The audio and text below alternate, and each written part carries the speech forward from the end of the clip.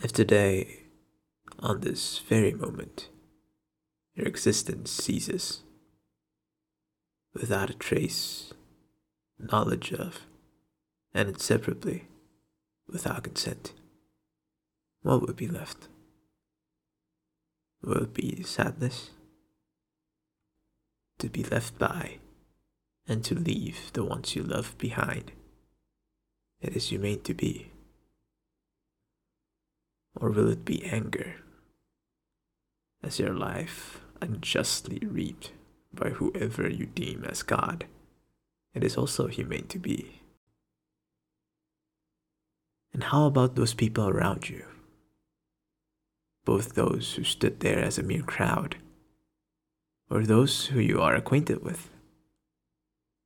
What feeling will be bestowed upon them? What words will their tongues sound in memory? Perhaps you will be praised as a human who lived your life as how one should be. Or instead, your name will forever be intertwined with curses.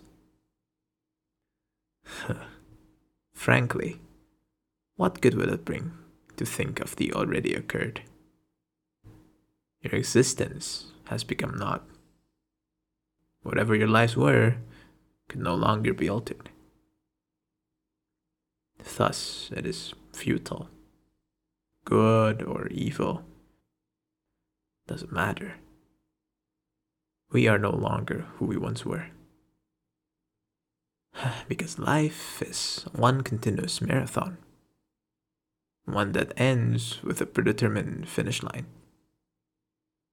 Sure, one is able to pave thousands and thousands of unique roads, fulfilling themselves with their dumb old subjective significance.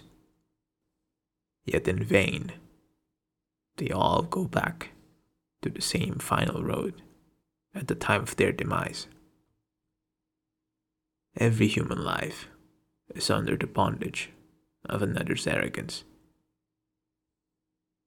Whoever we are, and whatever we do, whatever we have become, are all molded by another's desire, shaped by what they want to believe over our lives.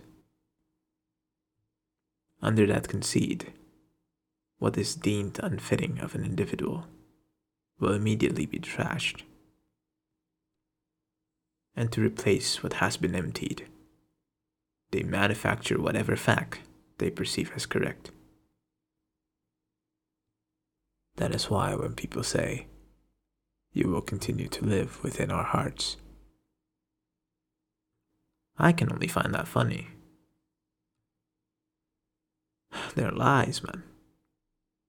Lies which are merely used to calm the hearts of those whose lives are near its end. They're forcing that person to nod in acceptance, embracing their death whole. Maybe that's kindness. Even if it is, a lie forever remains as one. As we die, so will our existence cease.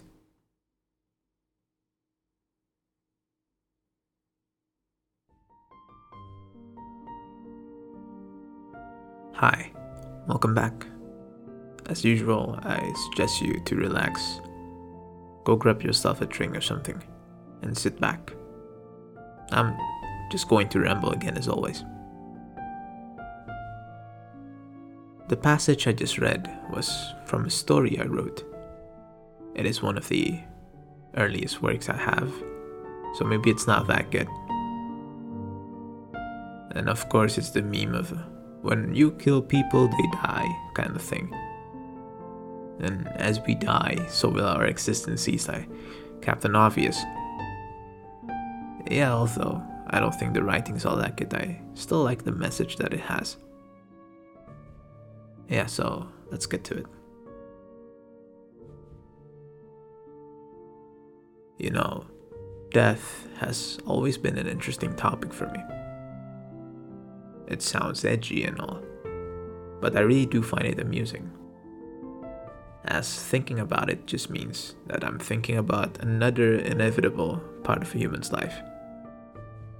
Put it that way, don't everyone do the same thing anyway? One of the aspects of death that I've thought about, as the title of this video suggests, is about perspectives and identity. I'm not really sure about when the question popped up in my mind exactly, but I do remember asking myself when I was at my school's library.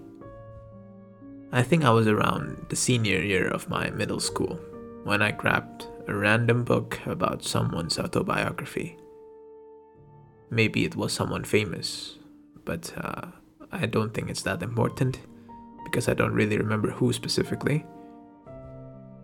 Well, it must be someone famous, There's an autobiography of this person. But what I do remember exactly is the fact that I asked myself as I skimmed through the book, who wrote this? Whose perspective legitimized this autobiography?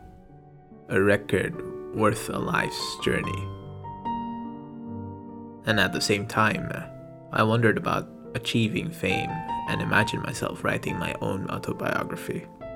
Or maybe have someone interview me and let them testify in book form.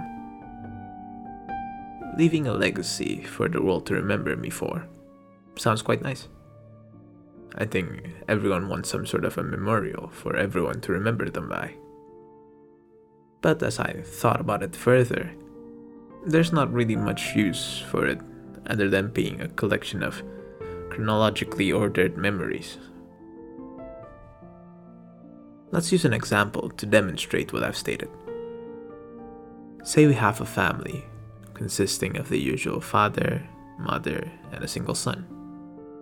This particular family has had a great relationship so far with each other, a perfect and beautiful marriage with time well spent on their child. Maybe the father is the breadwinner of the house, and therefore the son has a stronger bond with his mother at this point of time. But other than that, nothing significant enough to alter the harmony between the three. When we evaluate the current status of this family, the father sees that he has a beautiful wife who he loves, and a son who he plays with when he goes home, and maybe if he has a day off. While the mother sees that she has a loving husband who she equally loves, and a son who she spends most of her time on. The son, although is more comfortable with the mother, loves his father just the same.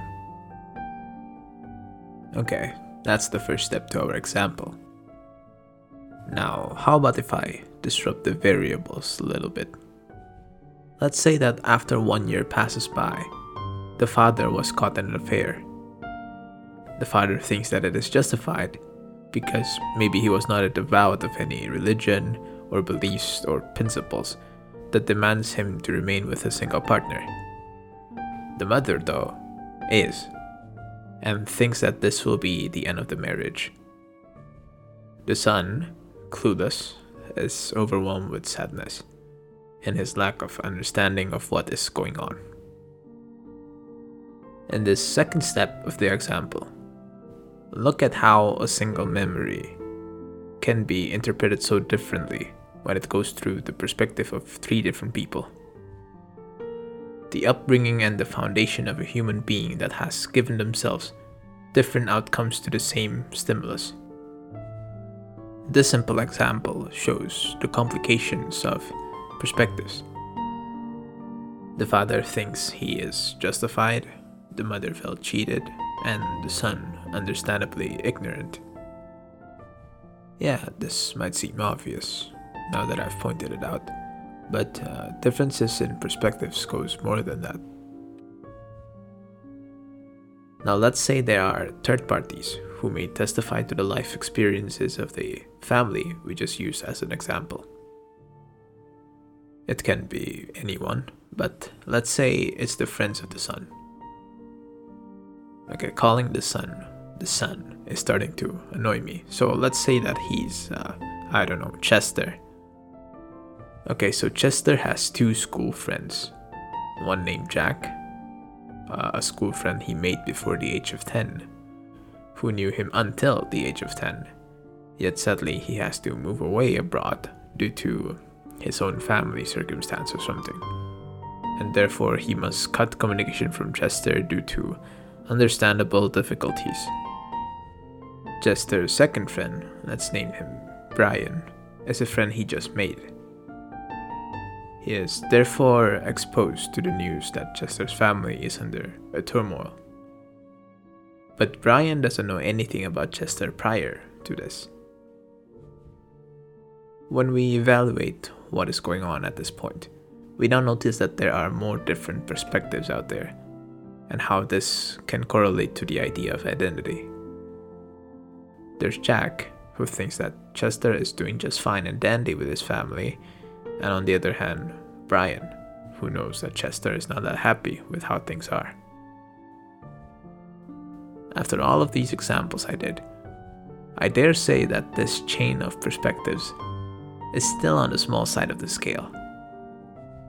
When we think about the people we have met on different occasions, both in time and place, and at what state we appear to be in front of that person, how many different perspectives of us exist within the mind of others?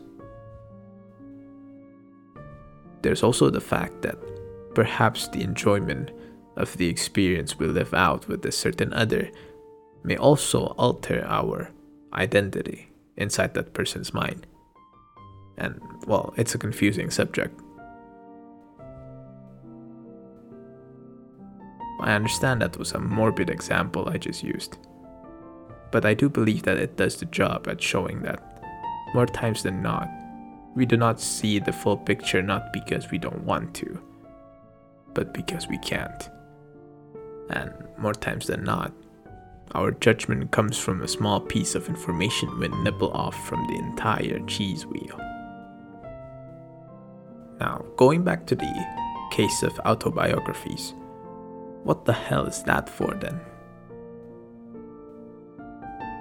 Because I think the same rules apply even when you're reading an autobiography, or any book in that matter. Even if there's objectivity in what experiences have happened in the life of whoever the autobiography book is referring to, the readers of that book will still probably be biased, inclined towards the experiences or the parts of the person that he or she prefers.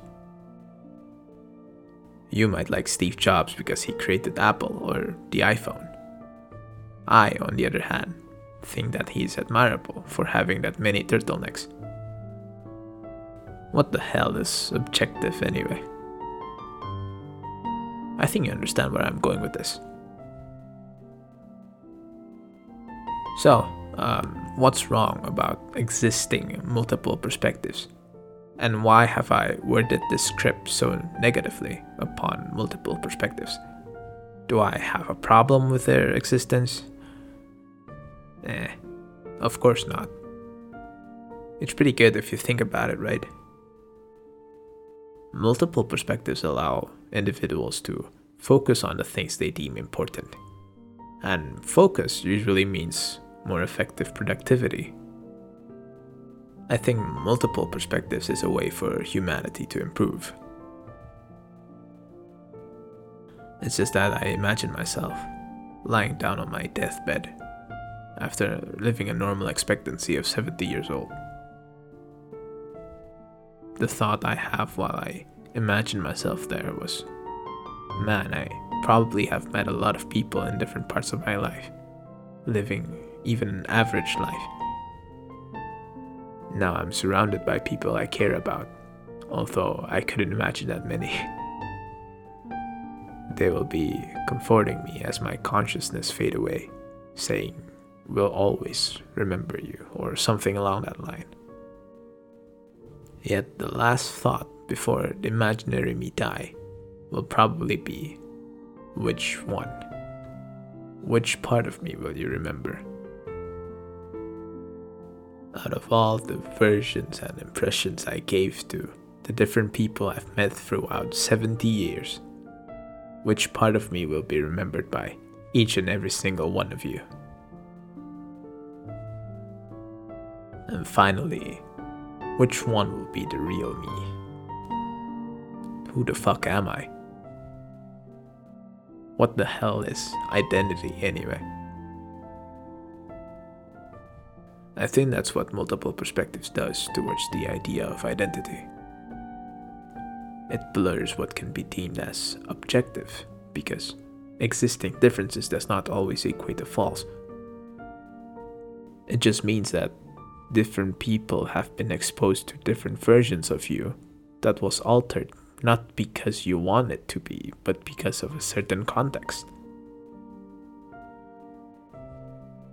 So, what can we take away from this? In all of this complexity, not much.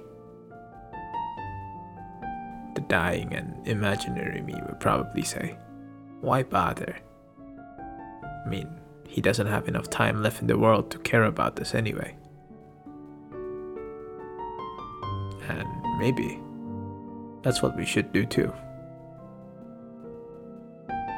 In the end, this might be useless, but I think it's just interesting that if you lay things out like this, differences in perspectives can only be, well, obvious.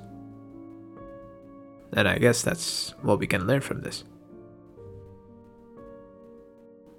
In conclusion, I think it shows how obvious it is that understanding might not come all that easily.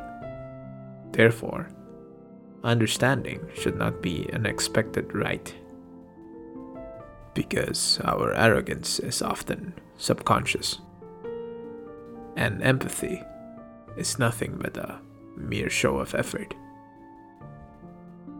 And I think that's what should be advocated. That's what multiple perspectives have taught me, and that's what questioning about identity has shown me. Then maybe keeping up a consistent image or identity of yourself wouldn't be such a problem, because we have accepted the fact that different portions of every people are scattered around. But yeah, what do I know?